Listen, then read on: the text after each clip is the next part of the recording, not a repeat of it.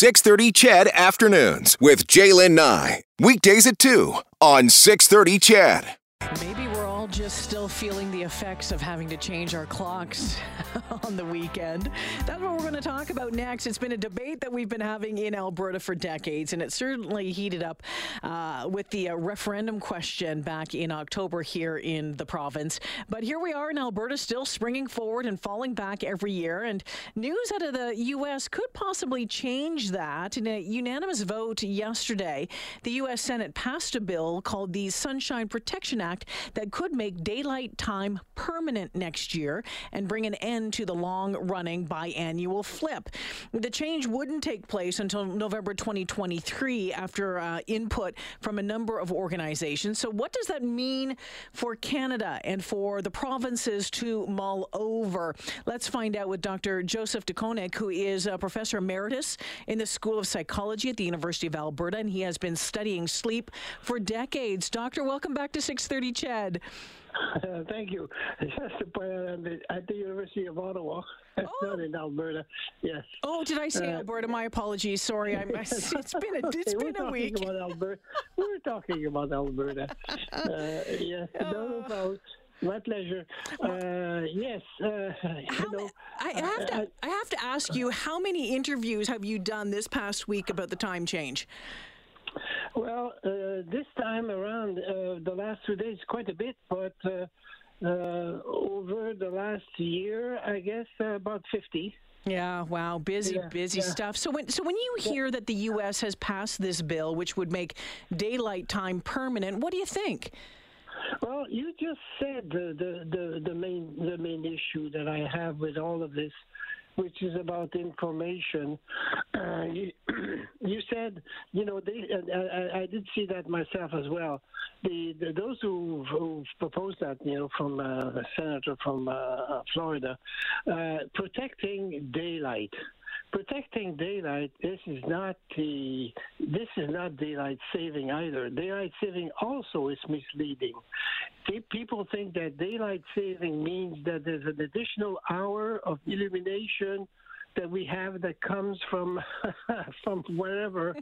It's not true.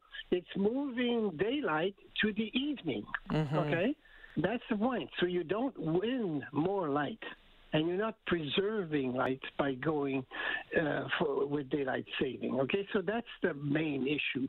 And that's the issue that causes all the problems associated with daylight saving. Okay, first of all, when we just go to daylight saving, we lose an hour. We lose an hour because we're moving everything towards the evening. So that's then during the summer, it's daylight later at night. Mm-hmm. Okay, so we tend to go to, people like it, of course. You have the barbecues and whatever, golf, golfing companies and so on. So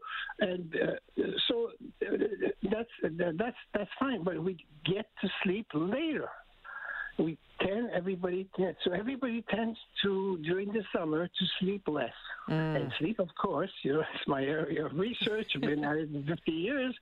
That it's a common denominator for physical and psychological adaptation. If you don't have your 7 hours of sleep, you jeopardize quite a number of issues. Okay, so the immune system, heart functioning, and mainly the psychological functioning as well. Okay, so here's the thing, is that if we go to, we have so little light.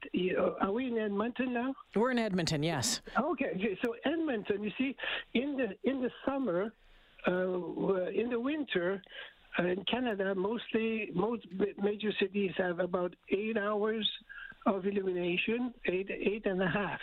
In Edmonton, from my understanding, from looking at the data, you're down to 7 hours and a half. Mm-hmm. So you just have this short window during the winter, okay?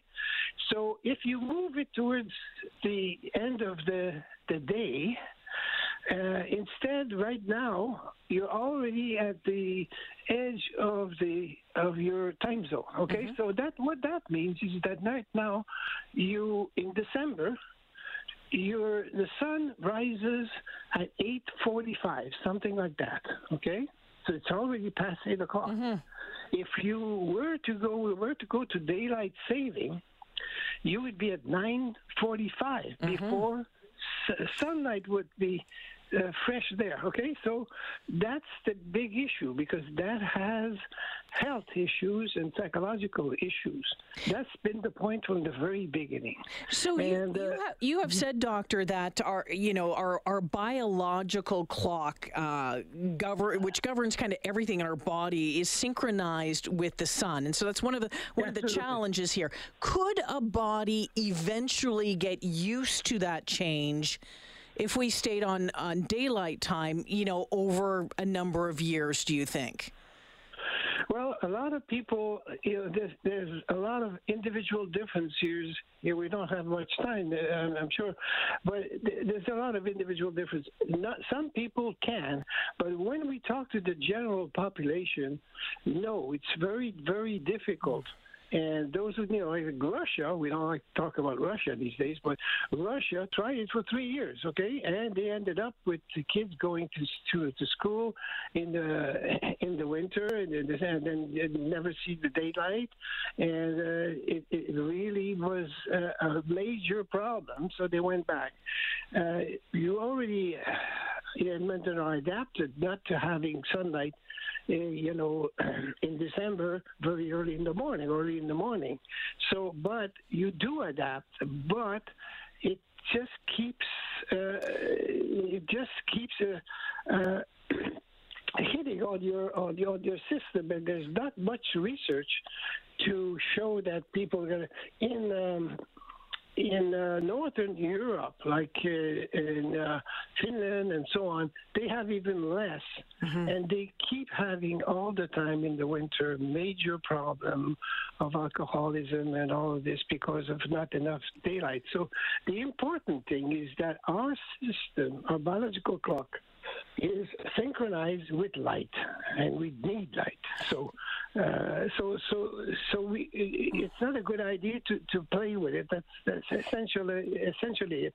So the end result is a lack of sleep that comes out. Yeah, with a lack of sleep, you mess up all sorts of different things. So a couple more questions for you before we'll let you go. So if we were to make a decision to stop changing the clock, you would say that it would be best to stay on standard time from a physiological, from a healthy human body sleep perspective?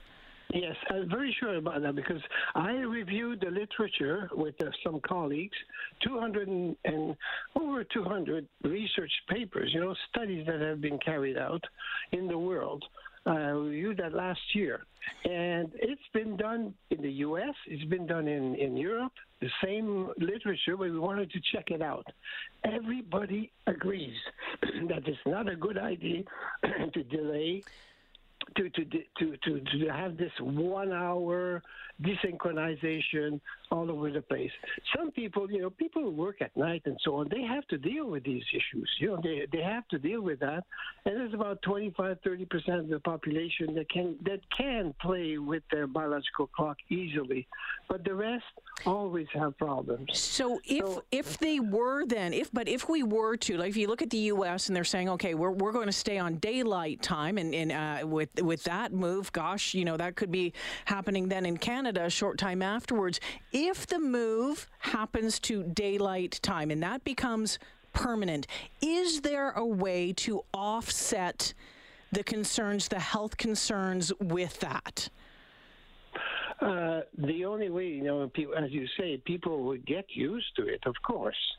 But the practice will always be then to use the maximum exposure the minute the sun comes out, to get out. And you see, when people are depressed, all kind of issues, the best therapy is bright lights in the morning. That's for depression and everything. All that applies to everybody now in the winter. We really need that light, and especially when fortunately we have snow. So the snow reflects quite a bit of the light, so you can get a real boost in the morning, exercise in the morning, and so on. So people who don't do that, it's just dragging all the time, you know. So maybe if we were going to do this, should we move the clocks ahead later in the year? Oh, yeah. The recommendation that we have, you know, the Canadian Sleep Society has a recommendation.